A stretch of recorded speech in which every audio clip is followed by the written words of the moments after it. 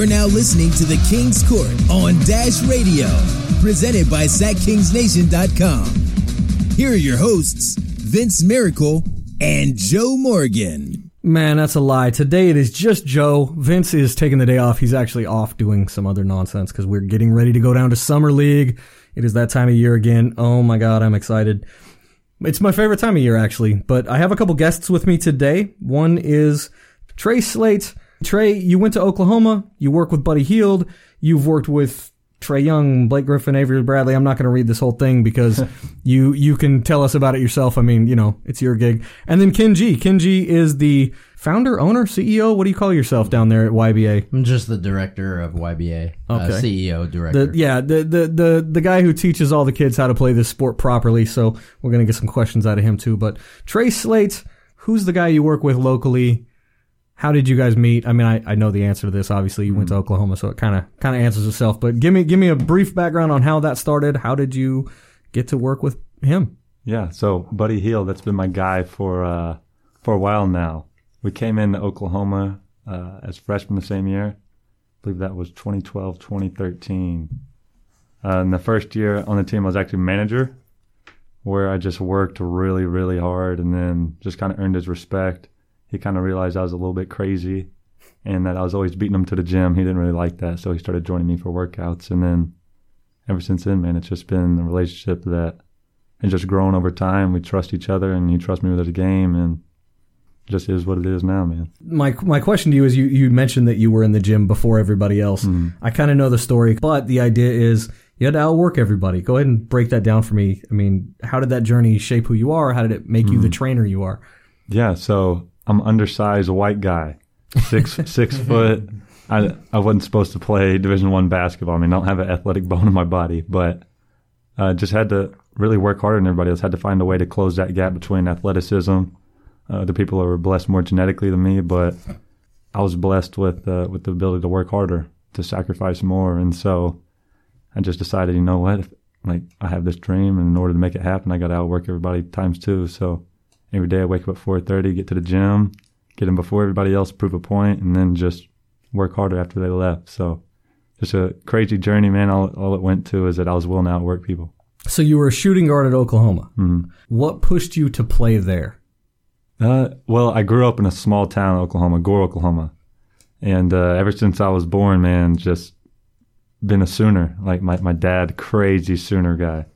At our house, he has a OU room filled with all types of OU memorabilia, basketball, football, baseball. So it's this, but red. It's really this, but crimson and cream, man. Exactly. And yeah, just ever since I was born, it was always OU. And so I got that crazy idea in 8th grade year. I was like, you know what? I want to play basketball at the University of Oklahoma. And then from there, just kind of never looked back, never sold out on it. Got difficult at times, but man, like when you got a dream and you feel like it's connected to you somehow, you just got to go in on it, and that's what I did. Did you end up gray shirting, or I'm sorry, did you red shirt? Were you a preferred walk on? Were you offered? Did you just bug the heck out of them? You applied at the school and just bugged the heck out of them? That's basically what happened. Coming out of high school, I didn't have any scholarship offers, so I just got on as manager. I just called the GA over and over and over until I got on as manager, and I just kept working hard. So it wasn't like there was promising me to be on the team or like, hey, you could get a chance to walk on. Like that was never promised at all. It was just... You just were in the gym, kept working? Just were in the gym. I call it unconditional persistence. Any point throughout the years you were there earn a scholarship with the school? Or no. Yeah, so I was a walk-on those first 2 years, and then one of the graduate assistants actually left to a smaller school, Mid-America Christian University, where I went with him and was on scholarship. Okay. Yeah, so it ended up working. I got to play at OU, accomplish that dream, and then just kind of felt led to go to Mid-America. So the thing I know is that, if you really, really want to work, really love basketball, you can make anything happen if you just apply yourself for sure. I try to tell my son that you mentioned something, athletically gifted wise. I am a 6-foot man. You are not going to be Yao Ming. I'm sorry. You're not 7 foot, kid. Like, I look at, he's 7. Bro, it would already have, you'd already know. Like, I'm sorry. So you have to outwork everybody because when you're going to play at any level above a JC, the field has been narrowed so much that if you're 7 foot, you're fighting against 100,000 people who are 7 foot tall. Yeah, not many. If you're 6 foot tall, you're fighting against the rest of us. Yeah. So you better get in the gym early. You better work harder. You better. And he's a kid, so I'm not trying to push him yet. But it's the idea that if you want it, understand you're not getting it for free when you're 6 foot tall. You're gonna have to put in that extra hour. You're gonna have to put in that extra 5 hours. So, getting on to what actually matters, why we have you in here, is you're a professional trainer. You take these guys and you make them better. But let's start at step one. How do you intake a new player? What do you ask him? What I mean, do you just watch film about him for 100 years? Like, what is your plan when you get a new guy? Yeah, so I mean, it just kind of depends what level. High school, it's hard to really get my hands on a lot of film, just because I normally use like Synergy, which is a film kind of website, and that's normally kind of reserved for college and NBA. So if I'm getting a new college or NBA guy, like I'm always going to watch a lot of film on them beforehand, just so I can get a feel what type of player they are, where they're using their system, what type of shots they get, or what type of situations they could play better in. But with high school guys, I don't really have the luxury to do that. So honestly, I just I put them out there, and then I'll do a few drills with them that I call kind of like guideline drills, where I'm just trying to get a feel for them. And then once that happens, I can kind of get a really good feel of what they're good at, what they're not good at. And I just kind of dissect from there. When you get a kid in from high school or even from college, how far out is your plan? Like, so with Buddy, obviously, you're working with him. He's already at the level he wants to be at. Now it's just about fine-tuning those things and making it better. When you get a high school kid, how far out do you plan where you're trying to get him? Well, some of that depends on their goals. And then, I mean, if they have the goal of playing like Division I or playing college ball and that sort of deal, I'm going to hold them accountable to that and make sure to try to turn them into one of those players, to help them become one of them players. So, I mean, it just really depends on their goals and what they're striving for. And then my job is just try to be a GPS. I mean, I'm not the one that's actually getting them to the spot, but I can help guide them, and I can help hold them accountable. I like that. I like that sentence, GPS. That works well. So, speaking of using that kind of stuff to kind of aim people, in today's NBA, we use analytics, we have biomechanics, they have all these crazy new math, science stuff that kind of points you. So mixing together the old, what we would just call the eye, versus now using all the math and science, how do you mix that together to better help a guy like Buddy, who, I mean, he's already one of the best three-point shooters in the game. How do you fine-tune that last little tweak? Yeah, honestly, I don't really get into analytics too much. I mean, I understand that three-point shot and layups are the most valuable, but I'm not completely against the mid-range like the analytics kind of say you should be. I feel like if I get too much in an analytical mind, where I'm just looking at those numbers like that, then I'm not really treating the athlete as an athlete. I'm treating them almost as like a robot, per se. Like a race car. Yeah, like a race car. Like, I'm not taking into consideration all the psychological components that go into it. And like, for instance, if I catch a ball in the wing and I blow by my defender and I get a good mid-range shot that I'm comfortable with, but I miss it, even though I missed it in the back of the guy's head who just played me and I got that shot that I'm comfortable with, he's not going to want to give that shot up again. So, like, even though I missed it, it still opens up the game in other ways. So I really just try to keep a psychological mind to it, and that kind of goes to my sports psychology background from college. Always try to keep an athlete's mind, I say, as I train. I'm trying to think like an athlete. Actually, you just kind of hit one of the other questions I have, and that is, when you have a drill like that, when you even if it's live game action, when you take a shot that was a good shot and you miss it, how do you keep a young athlete, especially, even a pro for that matter, how do you keep their mind knowing that that was still the right thing to do? Even though you missed it, even though it went wide, whatever the case may be, you still did the right thing. How do you keep them in that, even if they're missing, even if they're not, you know, if it's not going right? Yeah, that can be really difficult. That's one of the probably more difficult things to learn, is just to detach yourself from the outcome. I mean, you can take a great shot and miss it, and you can take 10 great shots and miss them all and go 0 for 10 game, but, like, did that mean you took bad shots? No, you just missed a shot. So, like, just learning to detach yourself from the outcome, where you're just trying to play free and really not think too much about the makes and misses. I mean, that's a whole psychological component of just being mentally tough and trust in your work and taking shots you're comfortable with. Ken, you got anything to add on that? You deal with kids constantly. How do you keep them in that mindset when they've run the right drill the right way and miss it? Well, we try to teach next play, which is basically, hey, you just got to move on to the next play. Don't worry about the last play. Make it up here.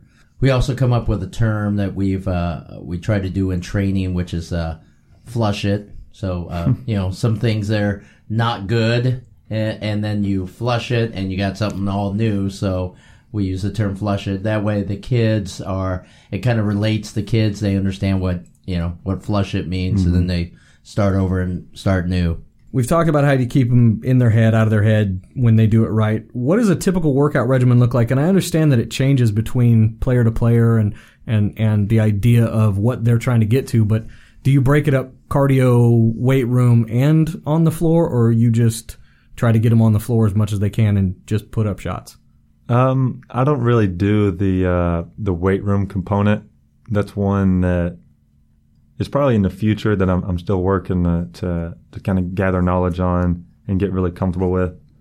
But as far as on court, like with Buddy, like at this point we get on floor once a day, and then later in late July, August, we'll start going on the floor twice a day. And it's not so much getting up shots as it is just trying to keep making progress to where he wants to be. I know that's really vague. Just keep trying to refine things, like you kind of said it. I mean, that's really what it's about, because he's a smart player, and yes, he still needs to gather knowledge on things, but at the end of the day, it's about fine-tuning specific parts of his game that he's good at, but that he could be better at, or that he's not so good at that we need to improve on. Hey, so, Trey, did you end up working with him on his shooting form or mindset, or what has transformed the trajectory of his 3-point shooting over the last few years? I mean, honestly, that's him. He stays in the gym constantly, even when I'm not around, he's still getting up shots. And for me, I feel like it's hard to teach somebody shooting form and shooting and shots like that when like you're one of the best shooters in the world. Like first 3 years, he's made 600 threes. It's hard for me to be like, hey man, like, you need to do this on your shot. I mean, obviously there is times where I give him like advice, like, hey, like most of it's off the dribble. Like, hey, you could have done this off the dribble to help give you a little more power in your shot, that sort of thing. But as far as like trajectory of the shot and the actual mechanics, I really stay away from them. I kind of teach see, breathe, let it fly, where you see what's around you, you breathe, and you let it fly. Because I feel like the less thinking you do, the better off you're going to be, the more you're going to get in flow, get in rhythm, all those sort of things. He's been a lot better in the step back through the pick and roll. That has changed pretty dramatically, where it's you look at the first year at OU and then you bring it forward to now, and that has changed pretty dramatically. You talked about the off the dribble shooting. Again, substantial change over the years. The handle is what I was kind of shocked at how far that has come. Mm-hmm. So are you guys working on that every day? Every day, and we do a lot of live stuff where I'm really aggressive sometimes, trying to foul him, just trying to make him work his handle, and then we do drills specifically to challenge his handle and make sure he's getting a lot of reps, keeping it tight, doing those things. But he's still got a ways to go on that. His ball handling, actually, like performing dribble moves is okay. He just got to keep building on his instincts, where if somebody reaches, then boom, I'm doing this move, and it just becomes instinctive. So that's really, I feel like, the next step for his basketball, jiu-jitsu. Yeah, really, though. Knowing the next move before it even happens. Yeah. Those kind of things are, I mean, you talked about, getting smarter in the game and basketball IQ. That never stops. I don't care if you are, I don't care who you are. It always adds one more, especially if you're playing but coaching too, no matter what you're doing. That type of thing where you have that next jiu-jitsu move up your sleeve and it's coming before it happens. That's how you end up with these ESPN highlights where somebody's ankles get broke. I don't care. You're a pro and you're on your, backside. Those things are fun to watch. But moving on, because I could go down a rabbit hole of things that I've seen him improve on, because again, he's one of the most improved over the last couple years. He's taken leaps and bounds. Obviously, 278 threes last year. That's insane. That's like not a real number. You can't do that. So we're obviously pretty happy to have him here in Sacramento. Now, how do you see the Dedmon signing changing his ability to get more threes up even this year? I think he's an excellent screener, and he's a big body. I mean, 7. What does he weigh? 7. All of it. I don't know. he's got a solid frame, man. And then especially the way Luke, the style that he plays. Luke wants more threes. He said it in every press conference. Yeah, and then, I mean, away from the ball, on the ball screens, and then those pass and relocate. And I know Dedmon will be kind of doing what Looney and those do, how they kind of, once he passes it, they're kind of giving that little brush screen. So, I mean, I think it'll open up a lot of things. Last year, Willie did a lot of handoff screens for him, and I'm really interested to see how Dedmon fits into that. And again, with wanting to shoot more threes, with Luke saying he wants to shoot more threes, Buddy might. I'm excited to see what his usage rate is this year. That's the short way for me to say this. I'm really excited to see what, he already has the percentages to hit him. How many times are they going to hand it to him and see if he can do it? And how high can that number go? Yeah, that's really the question I'm interested in. Yeah, me too. Ken, we're kind of talking about, hitting these threes. What do you see on this team that will lead to more of that fast play, more of that deep shooting? Well, I would think a lot of it would have to do with De'Aaron Fox just pushing the ball up the court. I know early offense, getting them out there, getting the early threes in the corners definitely would be. I feel like last year they really tried to speed the tempo up, try to get shots up quickly, and then if you couldn't get shots up quickly, then start your execution. But they ran a lot of early offense. I felt that was the difference from years past to last year. So speed. It all comes back to speed with this team. They are just going to be flying up and down the court. Dedmon does that, and then you mentioned you were excited about the Rashawn Holmes signing. Yes, so very excited. Go ahead and break down what that means for us here. Yeah, I mean, I just think he's a really active player. He runs the floor hard, and he's a good roller, which opens up the floor, especially for shooters. If you got a ball handler coming off who can attack and make plays, if you got a hard guy who's rim running, going for lobs, it just collapses the defense and then opens up things around it. And then especially in transition with guys like Rashawn Holmes, and you got Harry Giles, Marvin Bagley, who can run the floor fast, just pinches the defense ends, opens up things on the wings and the corners for wing corner threes, swing threes. So, I mean, I'm really excited about the speed and the athleticism that he brings and how that will really affect the Kings game around it and all those guys. So getting back to specifically, Buddy, what improved the most last year that you saw that he was excited about? Yeah, I think one is he was a lot better playing off ball screens for sure. And then the mid-range jumper is one we worked on a lot, and that his percentage went up on that. I know the analytical guys will be like, why are you doing it? It opens up the game, man. When you come off and hit a mid-range shot, it plays into the defense's mind. They don't want to give up easy mid-range, even if you make or miss it. And then now the next time you come up attacking, you're going to get something different, probably something you're more comfortable with. So the mid-range shot was one, and then just better ball handling with pick and roll. And obviously, you like to see him get up more threes, which was big. I still think he could get up even more last year. I thought he could have got up probably 2 or 3 more a game, but hopefully see that this year.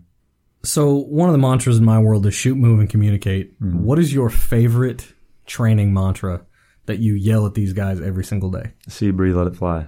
I kind of already said it, yeah, but see, breathe, let it fly. Man, I just no conscience, man. Obviously there's times where I got to work with kids on mechanics and break it down, but if you have that, man, do not think. That's one of the worst things you can do in the shooter, just start thinking too much as the game's going on, because you're already trying to process so much information, so many different variables that play. The game's happening so fast. You're trying to think about what's happening in your shot, and you're probably really not focusing exactly on the shot or locked in onto the front of the rim.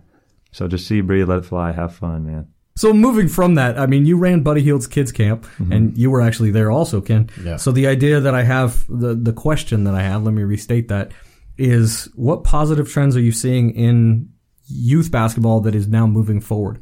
That what positive stuff are you seeing that these kids are doing, and for that matter, what negative stuff? What's the biggest thing that they're doing right and wrong? I think one of the biggest things is that they're seeking knowledge more, whether that's on Instagram or YouTube. They're looking at training videos, doing that sort of thing, trying to improve their game. The worst thing is that they probably try to do the Kyrie Irving combo move before they can do the triple threat effectively and a jab jumper. So they try to progress too quick, where they want to do this fancy dribble move, but you can't even do a pull up going to the right, like 1-2, like left right. So like just take it simple, because like honestly, a lot of my training sessions, especially with Buddy, are actually really, really simple, but they're just really detailed, because it's not necessarily about the drill you teach, it's about how you teach it. Just take it slow and progress slow. That would be my biggest piece of advice. Right on. Slow and smooth. Hey, so what other guys did you end up training with or working with at Oklahoma? Isaiah Cousins, who is last year he was on the Jazz G League, and then there's a few. Ryan Spangler, who played overseas 1 year in Japan.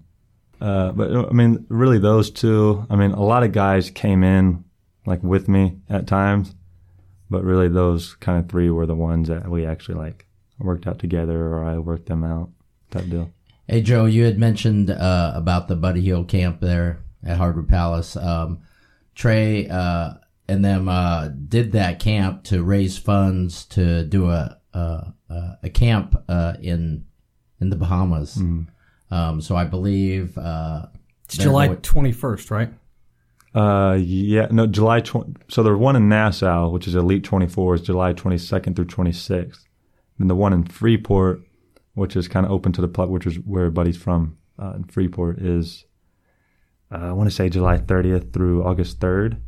And so that's kind of the one where the money's going to for less fortunate kids around the area he grew up, because it's not the most financially stable place. Yeah. So. Yeah. Well, they need it. And that's, me and Ken have talked about this. I've talked about this with everybody. And the idea is what basketball can be for those type of communities, what basketball can be for middle to lower income people, even in America, let alone in places like that where, it might be all you have. It's amazing how much it can bring. And the fact that Buddy gets to do that is amazing. Like that's what the NBA, when they say bigger than basketball, that's amazing. That type of thing, to go help people who really need it. That's outstanding. Man, how amazing that must be to come in and see Buddy come down and actually get to shoot with him. It'd be a lot of fun. It's neat. Have you done that camp very long, or? Yeah, this will be the 4th year. Yeah, so really ever since he came in to the NBA, we've went there every year and done it. And honestly, every year we go there, I gain more respect for him, just in the sense of what he does for that community, and then how he came out of that. Like just seeing the environment he grew up in, and how his hard work and his persistence and his grit has paid off to what he, and developed who he is now. So, how many kids usually attend that camp? A lot. It's funny. We'll start the day with about 150, 200 kids, and then by the end there's probably about 400. They just pile in, man. It's that island time. They just come whenever. What are the skill sets of the kids? Are they just they're new, don't know, or they're just hanging out, or what's the? No, there's a mixture. There's a lot of them that are straight athletes. You can tell they're track guys and that sort of thing. But there's a few hoopers. There's a few kids that can actually really play, and we're really excited to do that Elite 24 camp with basically the best 24 kids in the Bahamas. So and get our hands on them and give them some really good coaching, and hopefully help them get scholarships. Hopefully exposure. Yeah. And that's another thing, kind of expose them to new things as well. Well, and get them in front of people, though, that can see them and get them that scholarship. Yeah, you know what I mean? Sure, just have somebody that can put it on film and say, and send that up to people, because half of the problem in the developing world, in poorer places, is it's just nobody ever saw you play. Yeah. It's not that you can't play. It's just, how does the scout from Kentucky find out about, the guy in wherever, pick a place. Somewhere that doesn't have the money, that doesn't have the scouting, that doesn't have the video. And that type of thing, that's huge for those kids. You get 24 kids. If you're the best in that country or on the island, clearly you deserve a scholarship somewhere. Might be a lower school, even might not be D1, but something. And to have their names out there, you guys, that's outstanding. What's the ages of the kids that will attend that Elite 24? Elite 24 high school. I think it's like 16, 17, 18. So kind of sophomore, junior, senior. Have you worked with them very long? No, this will be the first time we've ever done that Elite 24 camp. I think we may have seen a few of the kids before. I'm not exactly sure on who's all coming, but it'll be the first time working with a lot of them. Will the goal with them be to take them to some of the NCAA showcases, bring them over to the States? What's the ultimate goal there? I think that getting them to the States is the ultimate goal, trying to get them over to the U.S. where they, like you said, get more exposure, get seen by more coaches. But we just got to kind of see how they develop and how good some of the players are and whether or not they can kind of be in the States. And some of that can just be like whether they can stay out of trouble. And so, I mean, that's honestly a big part of it as well. So, all right, we've kind of got off track. We're running out of the 30 minutes here, and I figure I'll ask 3 more questions, and they're kind of going to be bang, bang, bang. The first one, I want you to finish these sentences. Next year, Buddy Hield will... Next year, Buddy Hield will shoot more free throws. All right, let's try another one. The most improved thing in Buddy's game this year will be... Playing out of the pick and roll. Playing out of the pick and roll. All right, yeah. And with the 2 additions, that should... Can we go back to the first one? I got a better one. I got a better one. Next year, Buddy Hield will... Be a better two-way player. Be a better two. Oh, defense. We're gonna tear up the defensive end this year. Yeah. Now, my final question, and I'm excited to hear your answer on this, and I have it for both of you, actually. If you could work with any player in the NBA of all time, who would it be and why? Kobe Bryant. Just his relentless mindset of always seeking knowledge, trying to become the best he could be. And he was like that until he retired. He's still like that, still seeking knowledge, trying to become the best, not only player he can be, but person. And for me, that's the type of person I want to be around. And I feel like if I'm around him just even for a day, I could learn a ton just by what time he wakes up, like what does he eat. Like I want to know all of that. Yeah, what's your schedule? Yeah, what's your schedule? Like I want to be on the inside and learn that because I want more of that. I want to become the best version of myself, just like he does for him. So, Trey, so I heard that you wrote a book and you'd like to hopefully eventually have it published. Can you tell me a little bit about that? Yeah. So there's actually 2 books I wrote. The one that I want to get published is called The Beautiful Journey. It's kind of like it sounds, man, just about a young kid pursuing his dreams, going away from what's comfortable, about the only life he ever known, only life he ever knew, to chase after a dream, and just about him learning things along the way to help him pursue his dream, to help him achieve his dream, and also him learning that, achievement isn't everything, but who you become along the way and the people you help is really everything. Well, guys, that's pretty much it for the day. Hey, we've gone down a whole bunch of different roads. I kind of took this on a rambling path to get where we were going, but bottom line is we're excited about the big men that are coming in. I think that's really going to open up more threes, which was already, a crazy year. But thank you for coming on. Where can the fans find you online? Online, Instagram's really big for me, Trey Slate Basketball, and then you can kind of find out more about public speaking and all that at hooprelentless.com. Do camps, clinics, speak and to you have an high school online teams. You have an online program. Oh, right? yeah, I have an online program. That one's relentlessfam.com. I got a few different websites. Well, hey guys, that's going to be it for the day. It was a lot of fun. Trey Slate, thank you for coming in. Yeah, man, thanks for having me. It was a lot of fun. I really hope that you get Buddy another 20. I really want to see him break 300 this year. Man, I do too. That'd be unreal. It's a pretty elite club. Yeah, not many are in. not a whole lot have done that. Ken G, thank you for coming down. Oh, thank you. I just appreciate coming down and being with you, Joe. It's great. Right on. Well, boys and girls, hey, thank you for joining us here on the King's Court Podcast. This has been another episode, and I will see you all later.